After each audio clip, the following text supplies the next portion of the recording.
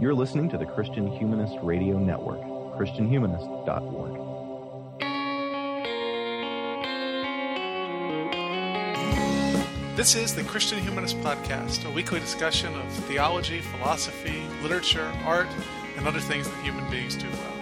And now your hosts, David Grubbs, Nathan Gilmour, and Michael Farmer. So the same says, an elephant never forgets, standing in the concrete gate, sway inside and insane.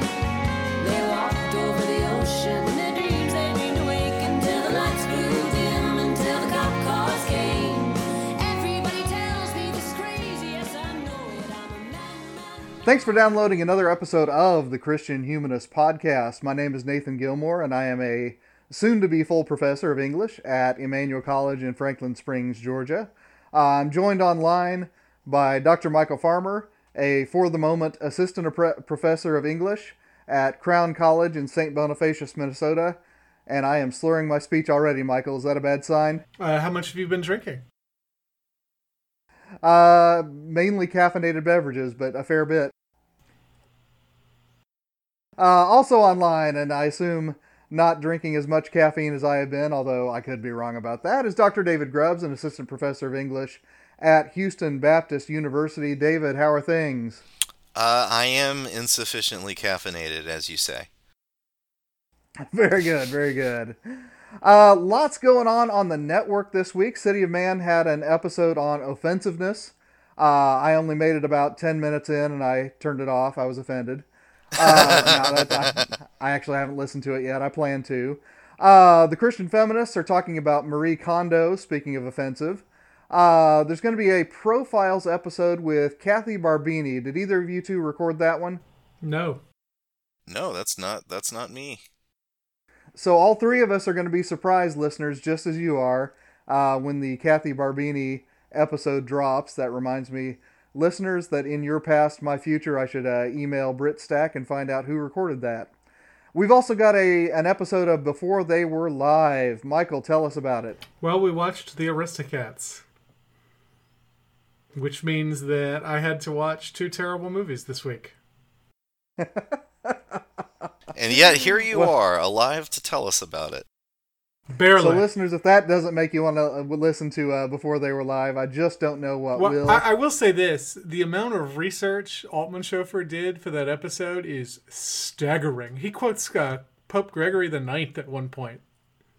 Holy crap. Wow. Yeah, so definitely tune into it to hear Josh tell you about the history of cat litter and Gregory the Ninth, and he quotes from Out of the Silent Planet. Like, he's out of control of that episode.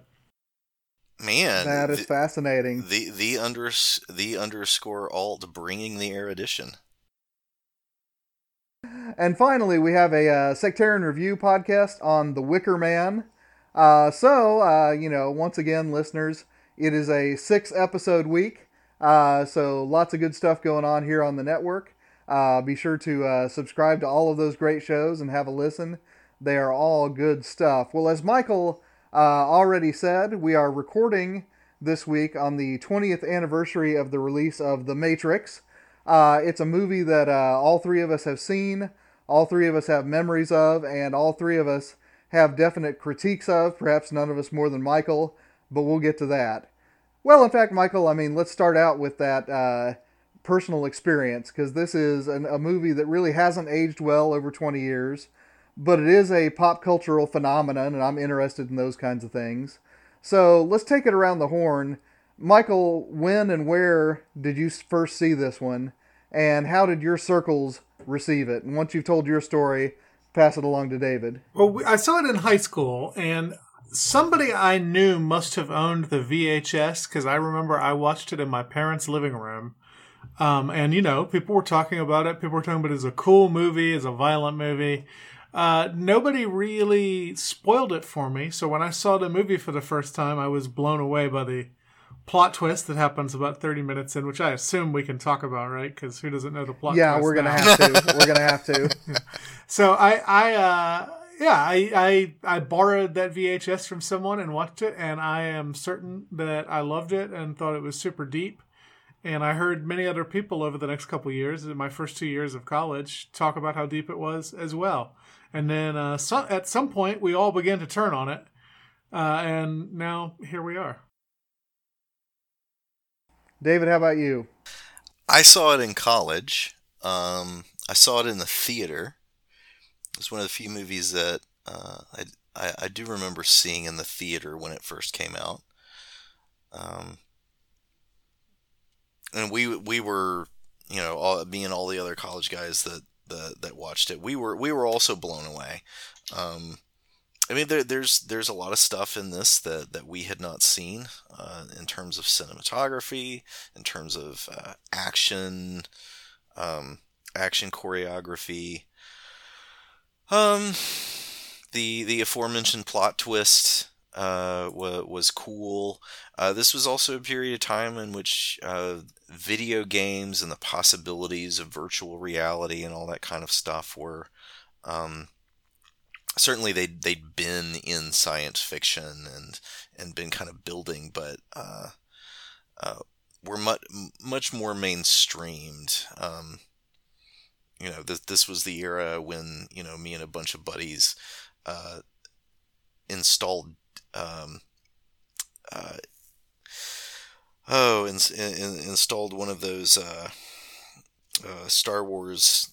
One of the first Star Wars games that had a multiplayer battle mode. We installed it on the computers in our little Bible college library and pretended to be studiously writing papers while actually having death matches over in a corner. Nice. So yeah, this was this was very much a milestone. And I bought the VHS, and I probably loaned it to people, and then the sequels came out, and I was very sad. I think a lot of us were. I did see the first sequel in the movie theater, and I remember feeling like it was absolutely interminable, except for the car chase scene, which I know is half the movie. But I remember being very impressed by it. I have not returned to it, and I never did see the third one. Well, I watched the other two in the theater. The second one, I was like, and then I watched the third one, and I was like, no, never mind. I was very sad, and I have not followed anything Matrix-y since. Did any of y'all ever see the animated anthology? I did. I watched the Animatrix. It is much, much better than the sequels. Really? I'd say it is as interesting as the original.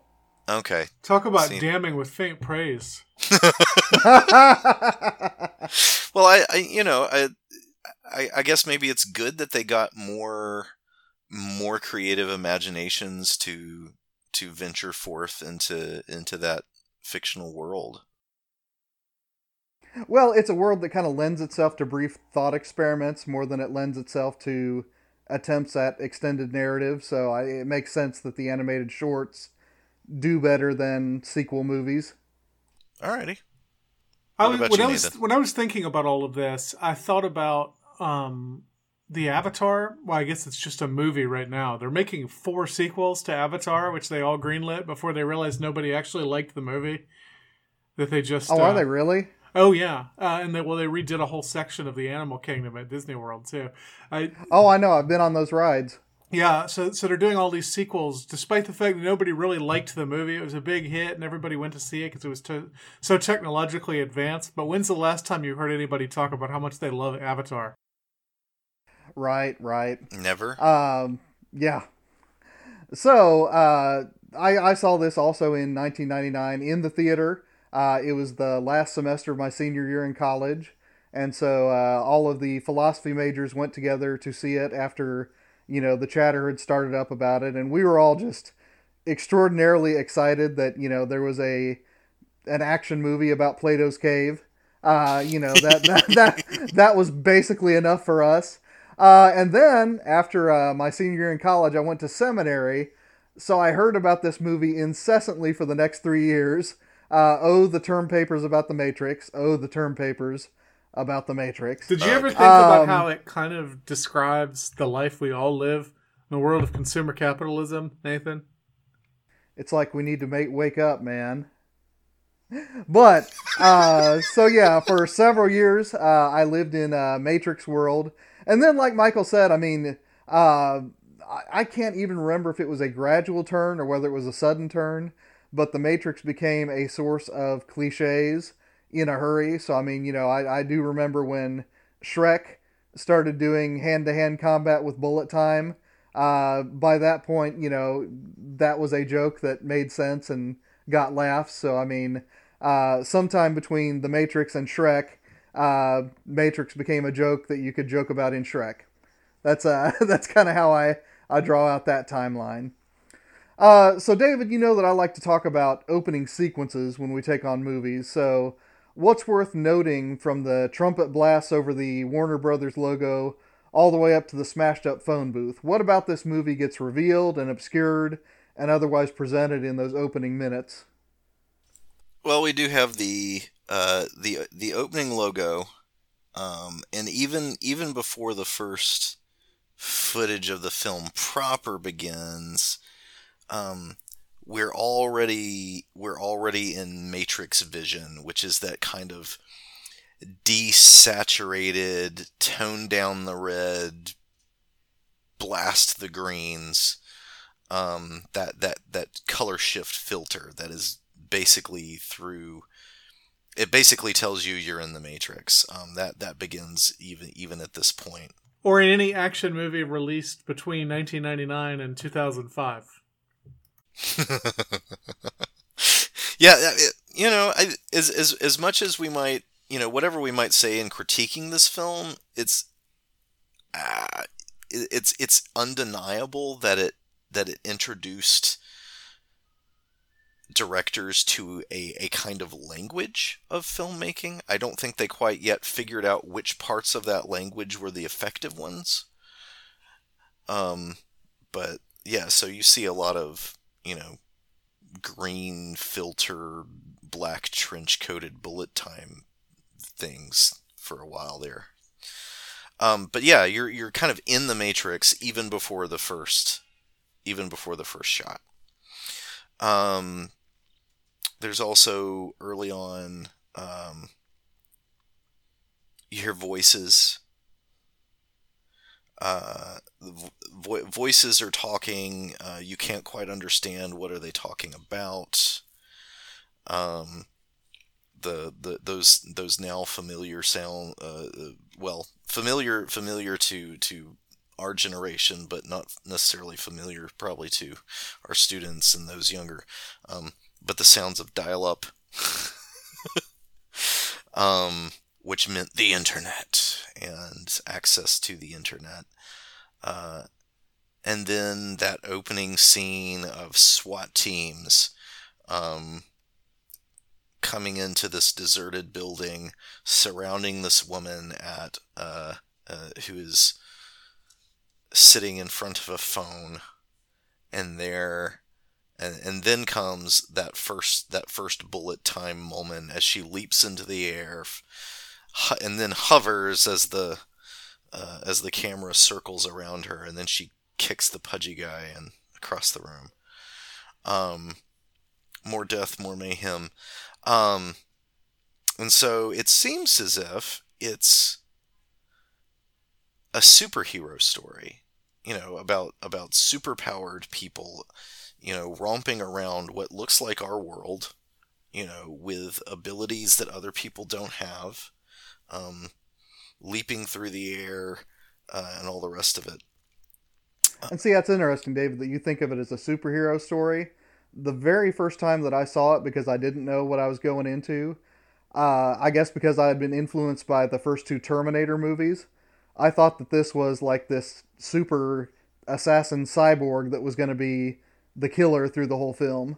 Ah, that's interesting. I don't know how many people in '99 would have thought superhero movies, because they're really, other than the Tim Burton Batman movies, which had long since descended into the Joel Schumacher Batman movies, there really weren't any superhero movies until a couple years after this. So, right, but it's interesting, David, because I mean, I distinctly remember believing the character that you find out later is Agent Smith when he says that this is a terrorist, this is a basically killing machine.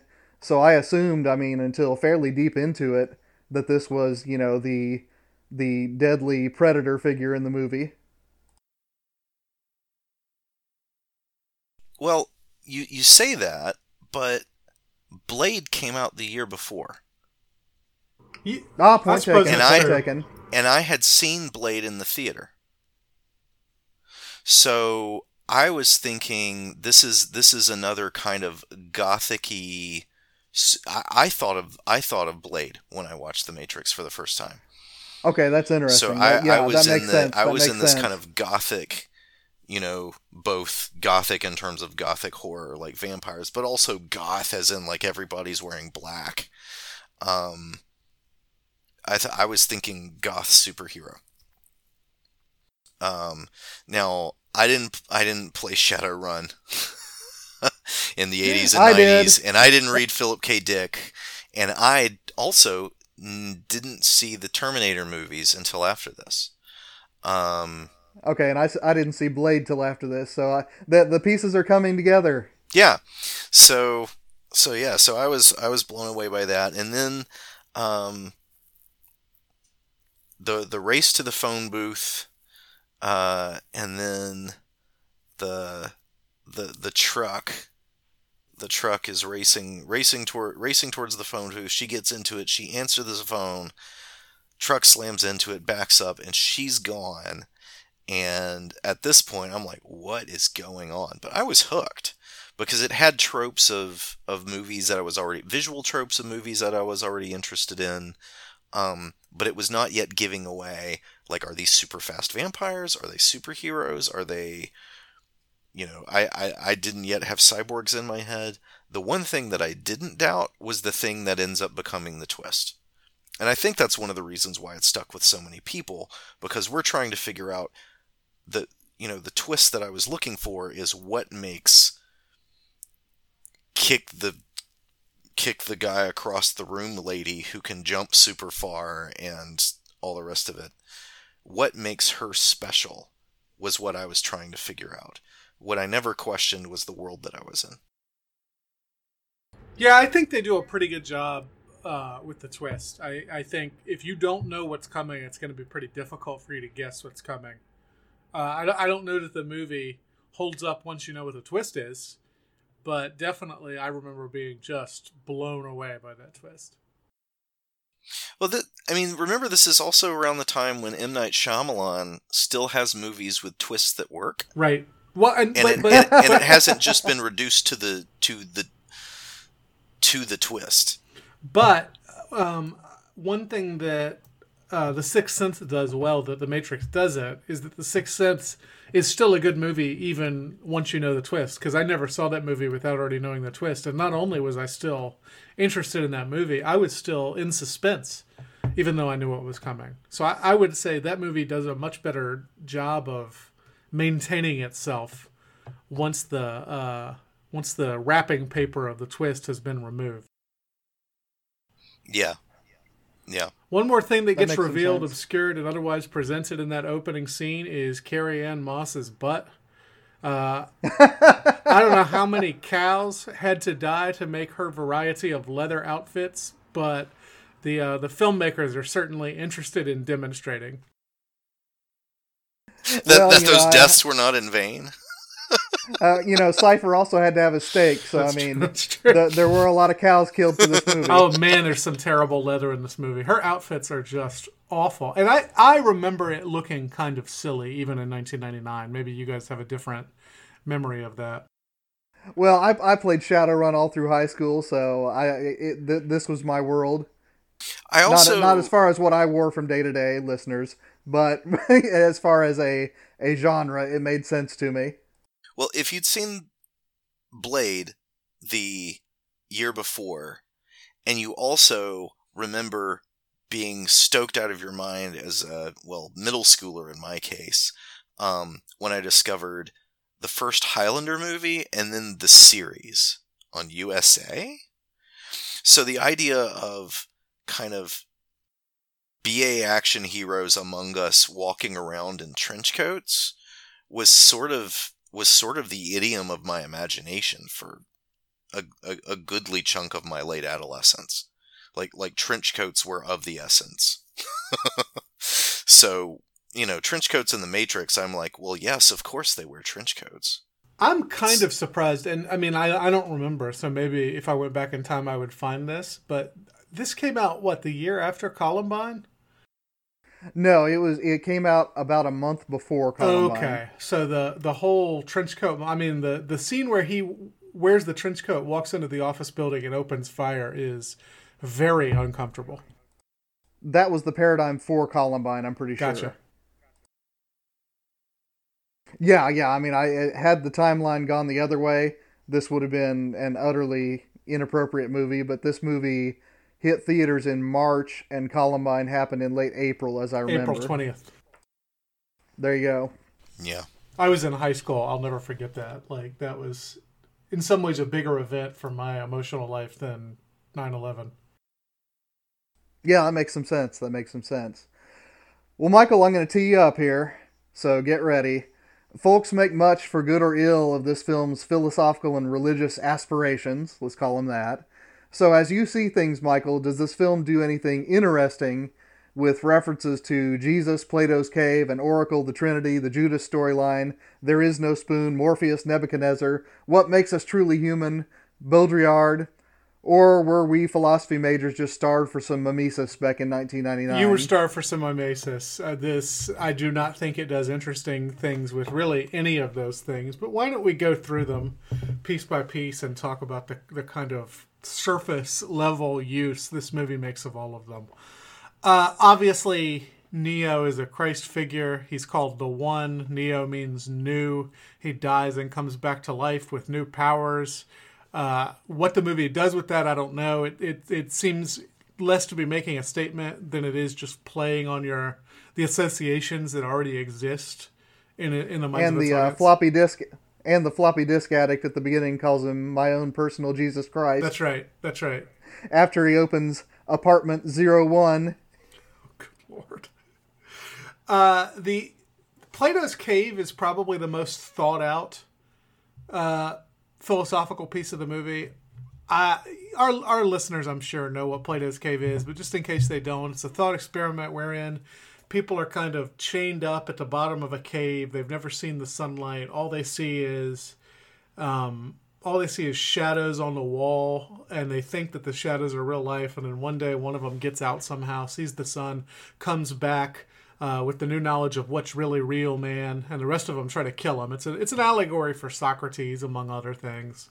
And so you get that pretty clearly here. The reality that we think we know is not really reality. It's a simulation. And when Morpheus tries to spread the gospel of the actual reality, he is almost killed by one of the people whom he thought he had converted. So, I mean, in that sense, maybe the thing The Matrix was best for was between 2005 and 2010. Anytime you needed to explain Plato's Cave, you could say, just like The Matrix. I don't know that people have seen the movie anymore. I've stopped using it in my intro to philosophy class because the students largely haven't seen it. And so the reference doesn't make sense. So even there, I think it's not really saying anything interesting. It's not an interesting commentary on Plato's Cave, but it's a pretty good illustration of Plato's Cave for people who don't already know that allegory. Along with it, you have the Cartesian thought experiment, too, at the beginning of the Meditations on First Philosophy, where he decides that he's going to assume that everything he sees and encounters with his senses is just the work of a malicious demon trying to trick him. And, I mean, obviously, that's what you've got with The Matrix. They're not demons exactly, but it's a malicious robot trying to trick you. Why she is called Trinity is completely beyond me, except to have some more religious imagery in the movie. Do either of you have any insight on that? Nope, that is an entirely gratuitous name, I'm almost certain. Yeah. You have the Judas storyline with Cypher betraying not Neo, but Morpheus and turning him into the to the robots. What are they? The Matrix, I guess you would just call it. And like Judas, the agents. Like Judas, it doesn't end well for him. But again, I don't know that sheds a whole lot of light on the Jesus story. It is interesting that he doesn't betray Neo; he betrays Morpheus. Right. But, I mean, the movie never claimed to be a Christ allegory or anything like that. There is no spoon is just the notion that the reality that appears real to us is not real, and so we can manipulate it at will. There's something kind of technologically transhuman about that when you say that the materials of the world are just there for us to bend, even though it has that Eastern philosophical flavor as opposed to the techno flavor. Well, it's only because the little white Buddha boy says it. Right. Morpheus is the god of sleep. Is that correct? The Greek god of sleep? Yeah. Which is ironic. Because he's he waking wants to wake everybody you up. Oh. Deep, man. Oh, deep, man. The ship being the Nebuchadnezzar is another one that I think probably just sounded good. Well, and also Nebuchadnezzar famously has a dream in Daniel. That's true. They make that reference in the first sequel. That's true. The what makes us truly human bit was the closest thing this movie has to an actual philosophy, and it really made me angry. So the idea is that what Mouse, is that the kid's name? The youngest member of the Nebuchadnezzar crew suggests that Neo should engage in some weirdo semi-human pornography that he invented, and he said that what makes us truly human is following our urges, which is demonstrably false since all animals have sexual desire and also follow them. And within the film, Switch immediately says the digital pimp hard at work. Right. But I mean, it ultimately, I think that might actually be this movie's guiding philosophy: is just follow your impulses. I don't know. I don't see a whole lot beyond that. Baudrillard is a one-off reference, right? So he keeps, is it a hard drive? He keeps some sort of computer hacking equipment in a hollowed out copy of Simulacrum and Simulacra, or whatever it's called. Yeah, simulation and simulacra. Yeah. And that's very much a trope from the cyberpunk genre. It's the idea that software that simulates, neural impulses can be a kind of addictive drug. All of this seems like just set dressing to me. I don't think it has anything interesting to say about any of it beyond just evoking it. Am I being unfair? No, I think you're right. And I mean, the one that you skipped over, the Oracle, even that one, famously, every, like I said, seminarian between 1999 and 2002 just thought he was terribly clever because he said, you see, he had to say I'm not the one, but she said, you'll discover in another life. And then he dies and comes back and he is the one. Ooh. But yeah, I mean, it is the simulation of depth, right? And, a few years ago, listeners, if you were listening back then, we talked about the film Pulp Fiction with Danny Anderson as a guest host on the show. And I mean, it's funny that one was at the end of my high school years. This one was at the end of my college years. Both of them are very much trying to appear deep, but then when you actually dig with any kind of shovel, you don't find much depth. But Pulp Fiction's a good movie, and this is not. Like, Pulp Fiction holds up. It's still fun to watch. It is technically experimental. This movie is technologically experimental in terms of what it does with CGI, but it's not technically experimental. It's a fairly, in terms of the construction of the movie, it's pretty straightforward. David, anything else to say about this cornucopia of philosophical and religious imagery? Just that I was noticing Mouse this time around in the same way that you were, Michael. Though it was interesting to sort of, I think maybe in some sense you're supposed to say, yes, it's humans' imperfections that make us, or our urges that are beyond the rational that make us authentically human. But those are still interior things, and you couldn't really argue against if you were taking Mouse's position, you really couldn't argue against Cypher's position later on that he wants to be put back into the Matrix because he simply craves the pleasant sensations that he'd had before, and it doesn't really matter to him whether or not they correspond to anything that's materially present. He's going with his desires too. They're just going to be satisfied by, tweaking his neurons instead of in some corporeal existence. Is there an argument to be made that the movie critiques that argument, other than that Neo does not actually go to the digital prostitute? I would say that, the fact that the characters that exhibit nobility as opposed to Cypher remain in the Matrix and strive for something like liberty rather than going back in, I think that's at least an implicit argument against it. I mean, they continue this existence with, bad food and hard bunks and so on and so forth in the name of something that transcends the woman in red. It's one of the things that I found least satisfying about arriving at Zion in the second movie and Zion basically being just one big cave rave. Yeah, I remember that now that you've said that. And I was like, really? This is what it's all for? Because there's a kind of asceticism about life in the Nebuchadnezzar. That they're embracing this life of, kind of continued danger and day-to-day doldrum and hardship for the sake of the mission. And then when you get back to Zion is, I don't know, Burning Man or something. And yeah, that's about right. I was like, really? This is what we're going to fight for? They should have had a hologram of Plato show up and say, "You know nothing of my work."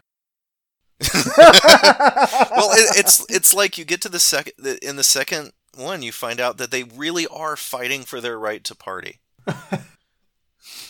Oh my gosh, that's great. I think all of this great. Just goes to demonstrate how shallow the thought in this movie is. It is a movie that has the simulacra of thought, but really it's just a bunch of flashy images and terrible dialogue, right, and very, very bad fight choreography.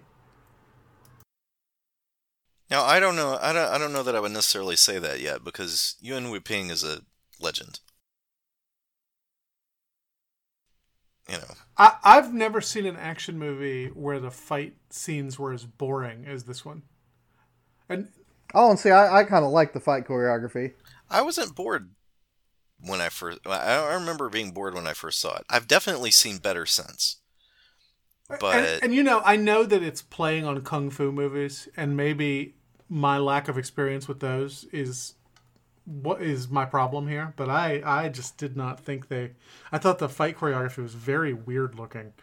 And so out of curiosity, Michael, I mean, what are a couple of movies where you like the fight choreography, so I can get a frame of reference? I don't know. I usually only notice it if it's bad. I also don't like I also don't like the more recent trend where you can't even see what's going on because it's moving. The shaky cam. Yeah, the worst. I don't know, but I thought they all looked kind of silly, and I mean nobody worse than Reeves. Reeves. Oh, now I don't know. Nobody worse than Keanu. Reeves. Pretty sure Reeves. But I mean, it definitely is stylized, and if you weren't digging on those stylistic echoes, then I could see like it's definitely artificial. I'll definitely grant you that, but it's an artificial style that's attempting to kind of do homage to something that was also already artificial. The wuxia film, which, if you want to hear the classic exposition of that in the Christian Humanist Radio Network, go listen to the Christian Feminists episode on 14 Amazons, in which, the inimitable Laurie Norris walks you through all the history of wuxia. It's wonderful. But that's basically what is happening in this film, is an homage to that. And Yuen Woo-ping, who does the fight choreography, is one of the living masters in that tradition. Well, I'll stand down then, David. Yeah, but I can definitely see why it would feel it feels stilted, but I think it feels stilted in the way that someone who grows up watching kind of relatively the desire for at least some kind of realism in drama going to watch opera. It's so over the top stylized, or Dragon Ball Z for that matter. It has more to do with Dragon Ball Z than it does with, the UFC or whatever. Right, right. Well, David, I want to turn to the bad guys in this film because that is an element of the film that I think bears some interest. So, what's the nature of the agents and what seems to motivate their murderous chase scenes? So, the agents are... They work for the Matrix. They are programs. So the Matrix itself is a simulation to keep all of the, humans who are being, sort of sustained for the sake of their biological energies, right? And in order to keep them placid and alive, they are inserted in this simulation, and the agents are themselves a kind of program that monitors the simulation, and when humans seem to be kind of approaching the edge, the edge of being aware that it is a simulation, they police that border essentially. They're it's the reference to the reference to the demon earlier that is playing with your sensations. They are there to make sure that you don't become aware of that. It's the Wizard of Oz, sort of making sure that you don't notice the curtain. But they are not human. And the way that they interact with humans is translated in the simulation of the Matrix as that they're basically the FBI. And so they interact with humans, they speak to them, they attempt to pass themselves off as humans. It's also they're also playing off of the trope of the classic the trope of the Men in Black in especially UFO conspiracy lore. The idea is that UFOs, extraterrestrials, are out there and they really are landing and the government knows about it, but anytime some citizen gets too close to the truth, they send out the Men in Black, guys in black suits, who are oddly inhuman to suppress that secret, right? So the agents they're kind of the FBI. They're also kind of the Men in Black. Back before it was Will Smith and they were heroic. So it's citing the conspiracy lore. And what the chase scenes, they have this ability to basically take over any kind of human that's human awareness. There's some human figure. They can see through all of our eyes in some way. Yeah, they're body snatchers. Yeah, they're body snatchers. And, so they've got these multiple scenes, which I remember finding incredibly effective and creepy, where, 1 second it's like sweet grandma, and the next second it's an agent pointing a gun at you. Yeah, that's a cool idea, at least. Yeah, I thought that was pretty effective, and so it's those kinds of things that are reminding you that they aren't limited in the way that the humans who accept the reality of the simulation are. They're able to move much faster. They're able to transcend space by body hopping. they are aware of things that are not, quote, air quotes, physically present to them because they are part of the Matrix, right? And they are there to, keep humans from becoming aware that they are in this cage. But you've got that scene towards, I don't know, I guess about the three-quarters part where they have Morpheus. The agents have captured Morpheus. They're trying to break him and to steal the Zion mainframe access codes from his brain, and Lawrence Fishburne does a whole lot of eye rolling, which I remember finding just incredibly creepy. Like the whites of his eyes, I was just like, stop doing that. Found it very unsettling as a younger person, and still find it pretty unsettling. But Hugo Weaving as Agent Smith is he's the agent who has been in the cage with the humans so long that he seems he seems to be almost verging on human himself in bad ways. The other agents don't seem to have a kind of active animus. They don't seem to have any kind of particular emotions or passions. They're simply agents. They simply do, right? But Agent Smith also seems to have not just action but also passion. He is evil Wally.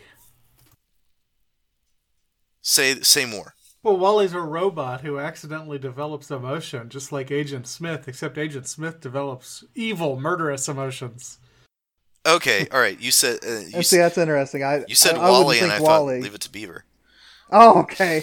And this is one of the few good things I'll say about the first sequel, not the second sequel. The second sequel, I just won't speak of. But the first sequel, I will say that they take Agent Smith in an interesting sort of Milton Satan direction, where, he has decided that he's no longer going to be a part of the Matrix. He's going to, usurp it, ignoring the fact that his existence is dependent upon the Matrix. Yeah, he becomes a very interesting counterpart to Cypher, right? Cypher is going to betray humanity in order to go back into the Matrix and lose himself in that pseudo-reality. Agent Smith finds himself gradually separating from the reality of the Matrix. It's kind of... And it's not all that gradual. It's when Neo blows him up. Right. Neo infects him further. I would say infects him further, because I think you can already see the cracks in the character in the first movie. Okay, yeah. No. I grant that point. That's a good point. Yeah. Anything else? I think the agents are. I think the agents are an interesting and effective part of it, and part of it is Hugo Weaving's performance. Yeah, I was gonna say. Just his weird voice. It's like somebody who's trying weird. to be human but has never actually met a human. Right, Yeah. and again, through my 3 years of seminary, how many times did someone address somebody else, Mr. Anderson? Yeah, I did that about 10 times while we were watching the movie yesterday. By the way, Danny Anderson loves that. Just say that to him sometime. He loves it. Yeah, I mean, a couple things, David. I mean, just to springboard off some of the things you were focusing on. First of all is the utter sense of paranoia that the agents cause. Yeah. In the simulation that Morpheus takes Neo through, he says something to the effect of, if they are not one of us, at any moment they could become an agent. And it's like, oh my gosh, I thought the Cold War was over. This is not cool, man. And then the other thing, the implication that you find out later in the movie, that when a human body becomes an agent, that consciousness stops existing in some sense, is just as creepy as heck, right? So whenever you see an agent, it's because someone's Matrix existence has prematurely been cut off, basically as a means, not an end, by this program, right? So, I mean, I agree with Michael that a lot of the more overt philosophical religious imagery in this film are largely surface, But I think that the agents, as elements of the story and as characters, have a lot more going on than they might seem at first when you just treat them as, super fast kung fu cyborgs. Hmm. Yeah, someone dies every time they snatch a body. That's So Michael, creepy. have we convinced you? Are the agents cool enough that we can redeem some small corner of this film? Yeah, I mean, I agree with you guys. The Hugo Weaving performance as Agent Smith is probably the only really good performance in the movie, and quite effective in how uncanny it is. All right, well, I'll take that as a concession. Well, Michael, you and Josh often talk of Disney films over at Before They Were Live in terms of how they shape our imaginations. So feel free to take this question in directions of metaphysics, human relationships, the allure of sustained, mind-numbing gunplay, or whatever else, but what does The Matrix invite us to imagine? I want to talk about the cheapness of human life in this movie, which I think is the element that is probably actually strongest, and it flows from what you said about any person can be a manifestation of the Matrix. The agent can become any of them, and because of that, there's a sense, especially in that final or penultimate action scene, that the lives of these people don't actually matter because none of this is real. So Neo and Trinity go into the building where they're holding Morpheus, and they just gun down all these cops who, of course, are more or less innocent civilians, right? I mean, and as far as they know, they're living their actual... Well, they are military, so technically not civilians, but I know what you mean. So they're not part of the Matrix, exactly. They're not part of the Matrix any more than anybody else plugged into it is, and yet they're going to die, and they're going to die in real life because it's established that when you die in the Matrix, you die in real life, and there's really no thought given to them, and the movie encourages us to root for their violent deaths. And I mean, I think I found it distasteful in 1999, maybe because of the connection with Columbine. But it really struck me this time how little this movie cares for anybody outside of Nebuchadnezzar. These people whom they're supposedly going into the Matrix to save, and yet they're perfectly happy to gun down any of them they need to. Besides that firefight is incredibly boring. It's as boring as a firefight in a bank lobby could ever hope to be. It lasts forever. Nothing new happens in any of the shots. It's really terrible, and yet it serves to inure you to this hyper-violence. I also had remembered it being much bloodier than it is, and I think that's probably a testimonial to how much times have changed since 1999, that movie would have been considered as violent as it was, because now in retrospect the actual violence seems fairly tame. That's interesting. I hadn't thought about that angle. Am I just being a prude? No. I mean, the mind-numbing gunplay that I had in mind is when Neo is at the door gun of the helicopter, and it is literally raining shell casings down on you, the camera's eye. Yeah. I feel like even in 1999, I was saying, okay, I think we've had enough. Well, that scene lasts so long, right? And there's nothing new. It just keeps going. Also, how did he not shoot Morpheus? As all of us said in yes. 1999, yes. how does he aiming this?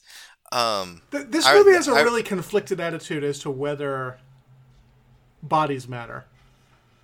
Because I mean, part of the game here is that in the Matrix nobody has a body, and yet they actually do have bodies, and so you can do whatever you want with your body, but also, it has real repercussions on your actual body, and you can sleep with digital prostitutes if you want. I don't know, and part of it is the movie doesn't have a coherent philosophy; it's just a series of images.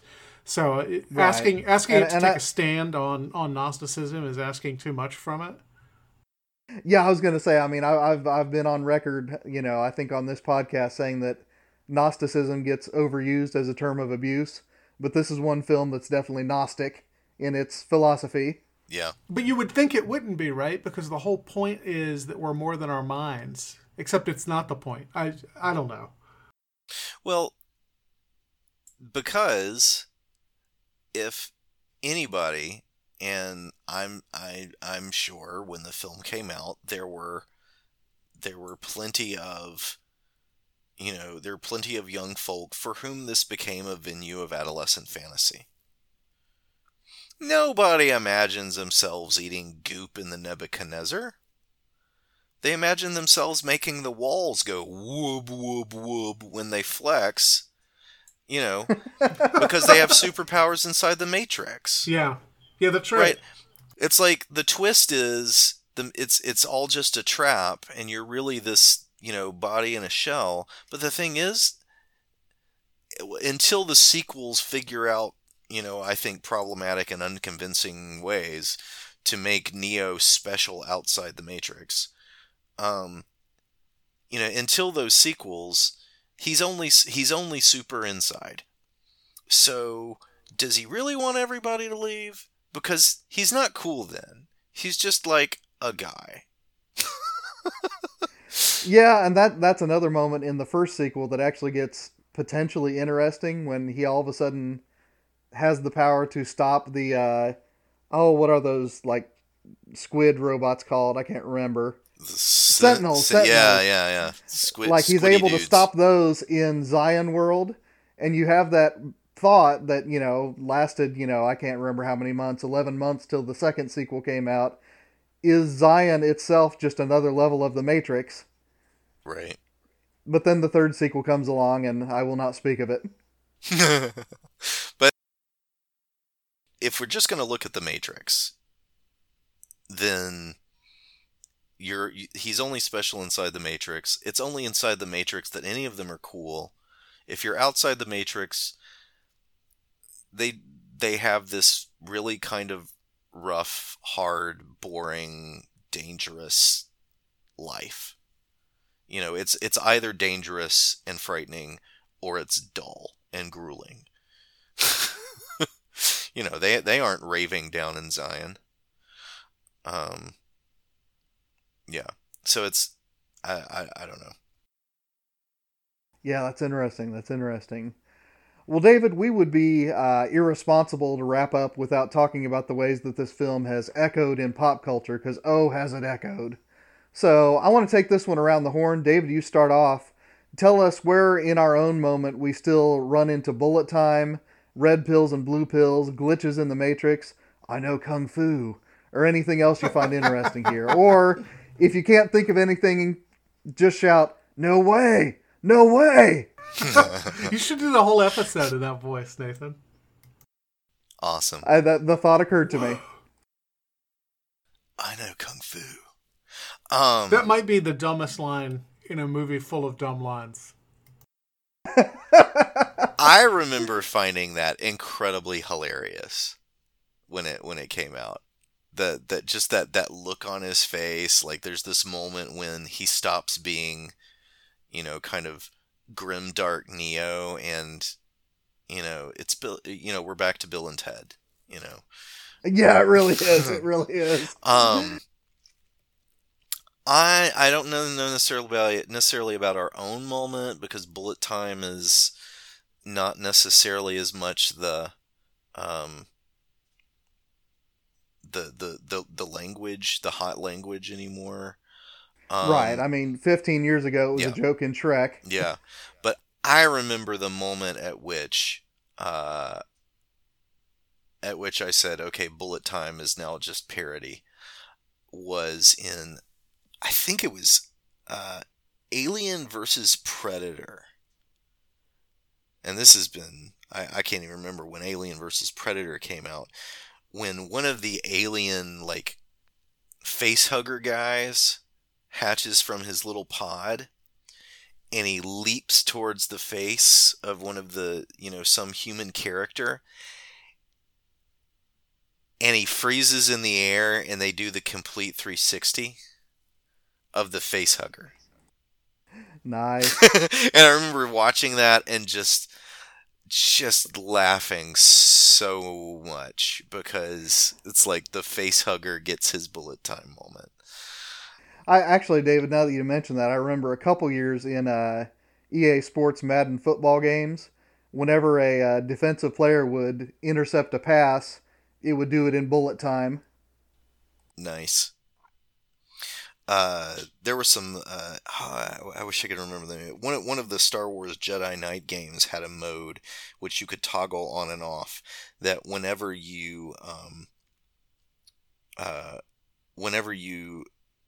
killed an enemy with a lightsaber, it would kind of freeze 360 that moment, so that you're like, so I'm so awesome. Look at me with my lightsaber. Yeah, that parody. It became this such is- a joke that it's important to remember how cool that effect was in 1999. It was very cool until they just beat it into the ground. But yeah, I mean, who is they? That's not the Wachowskis' fault. I mean, they No. It's one of the few really cool things this movie did, and yeah, you're right. Pop culture just hammered it. because it was a cheap way to imitate what was effective. And not cheap as in like inexpensive. Like I'm sure that's, a complex technical thing to film. And I remember, I think, watching special features about how they did it, and it involved all these cameras and stuff. But, it was something tangible that they could say, look, we're action movies in the new style. Because we do the freeze frame 360 thing. It is kind of funny, though, because this isn't something that's after the Matrix. It's something before the Matrix that I never even knew about. But it's on Prime now. Do you guys know Thunderbirds? Yeah, I remember Thunderbirds. Okay, well, the Gary Anderson, all of those kind of marionation action shows with cool vehicles and stuff. There was one of those called Joe 90, in which a little boy is the most special agent, or the specialist agent, or something like that. This little boy, in each episode, they program into his brain the expertise of another human so that he can perform a different kind of top secret mission, like be an astronaut or fly a fighter plane or something like that. And this was like 60s. So, I found that recently. It's on Prime. I found that recently and was like, wait a minute. This is just the Matrix. Well, and again, that's another cyberpunk trope. I didn't know that it existed before William Gibson, but I mean, there's definitely, like I said, a common plot element in which you can get specialized skills uploaded to your cranium in those novels. Yeah, pretty neat. Another one, and this is one I remember actually at the time, and I looked this up. I remember when The Matrix came out, watching it thinking, what a ripoff. Because I'd read a novel called The Caverns of Socrates by Dennis McKiernan. It was published in 1996, in which this group of young folk who play a computer role-playing game competitively, like, talk about prescience. It's like a 3D virtual reality game that they play somehow competitively, and they get immersed in this kind of simulated world, and then the AI that's running the simulated world goes bad because it wants to win the game. And like, if you took all the trench coats and guns away and gave them like swords and armor, it would be exactly the same story. And I remember watching The Matrix, thinking, this is just Dennis McKiernan's Caverns of Socrates. Anyway, so there's a lot of DNA before The Matrix and a lot of it coming out of it too. I think we got to talk Michael, about any red echoes? pilling. Yep, someone's got The to. men's rights activist term for when women realize that there is no patriarchy and that really it's not a man's world, but a woman's world.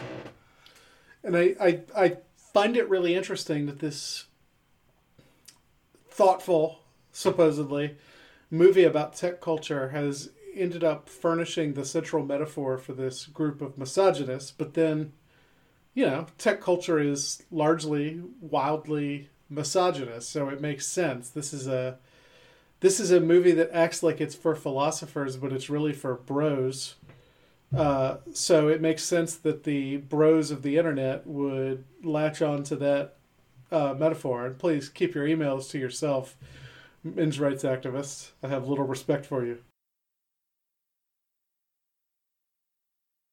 Yeah, that's really the big echo in the last, decade or so is and I would say it extends beyond, men's rights activists to a broader spectrum of, online right-wing activity. But yeah, I mean, the hashtag red pill is definitely something that remains with us 20 years later. I assume in ways that, the filmmakers didn't anticipate, but I think, Michael, it goes back to what you were saying earlier, because this movie doesn't have a coherent philosophy of its own.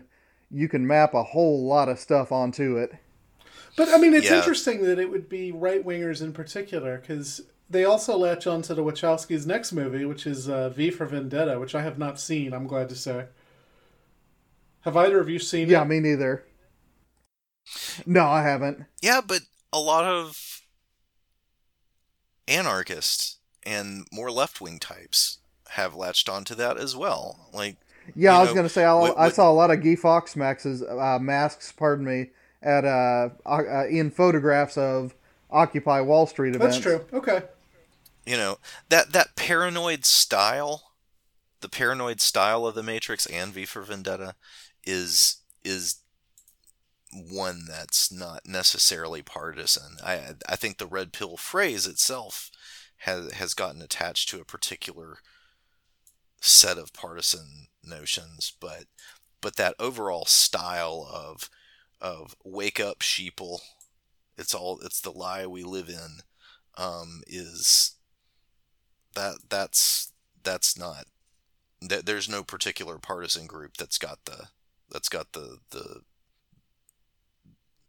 exclusive rights to that. No, that's true. Right. You're right. And that's just tailor-made for social media culture too. Which is interesting, because the people who most use this are the people who are very online, capital V, capital O. They're the ones who are the most plugged into the Matrix and the most separated from physical reality. Yeah. Oh, yeah. Okay, I see your point now. Yeah. Mm-hmm. Well, Michael, I want to finish up with this idea of waking up. The first time we see Neo, an incoming message tells him to wake up. As the credits roll on The Matrix, the audience hears Rage Against the Machine screaming at us to wake up. And famously, Neo wakes up 7 times in the course of the film. So, as you see things, in what ways does this movie stand in a tradition of consciousness-raising films? I'm having trouble not laughing as I say that. And in what ways does the narrative of awakening itself work as an opium for the masses of youth ministers? I'm going to punt on the historical question and let you deal with that.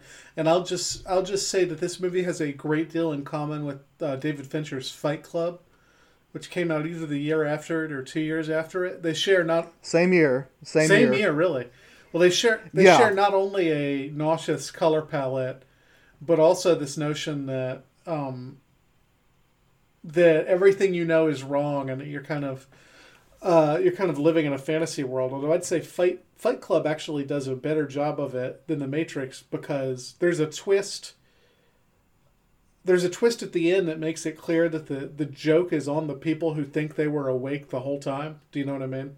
Yep. So yep, absolutely. I think there's a kind of self-criticism in Fight Club that's just not present in The Matrix. Although, as Victoria told me last night, both of those movies are on her do not date list.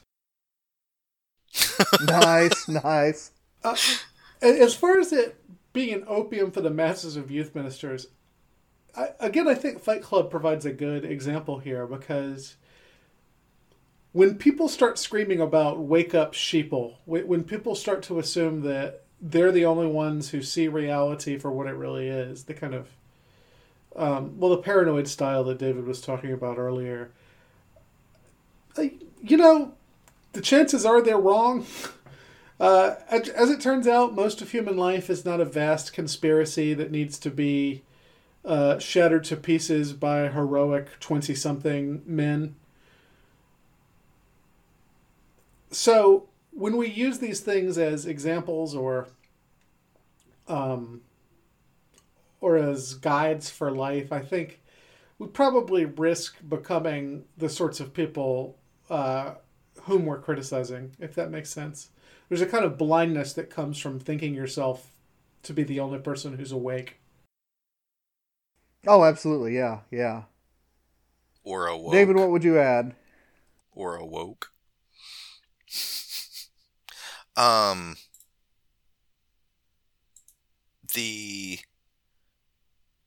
One of the reasons why this particular trope is so irritating to me is that it is a shorthand of doing. It's a shortcut way of avoiding actually dealing with what other people find, what the people that you're opposed to or disagree with find to be persuasive and compelling in those ideas which they actually adhere to. Give me an example. Well, if you can simply say everything that you believe is a lie. Your side is simply paid for by, this series of incredibly super rich people who have a secret agenda. There's one manifestation of the paranoid style. Name your own billionaire and name your own agenda. All right. But once you've done that, you can say, and that's why I don't have to answer any of your arguments for your position, because behind your position is this dark power, using its wealth to grind down the masses. All right. And so I don't have to answer what you say, because you are simply a flunky. You're simply one of those masses who has been co-opted to become an agent. All right, you're simply the face of the dark power that's running the Matrix. That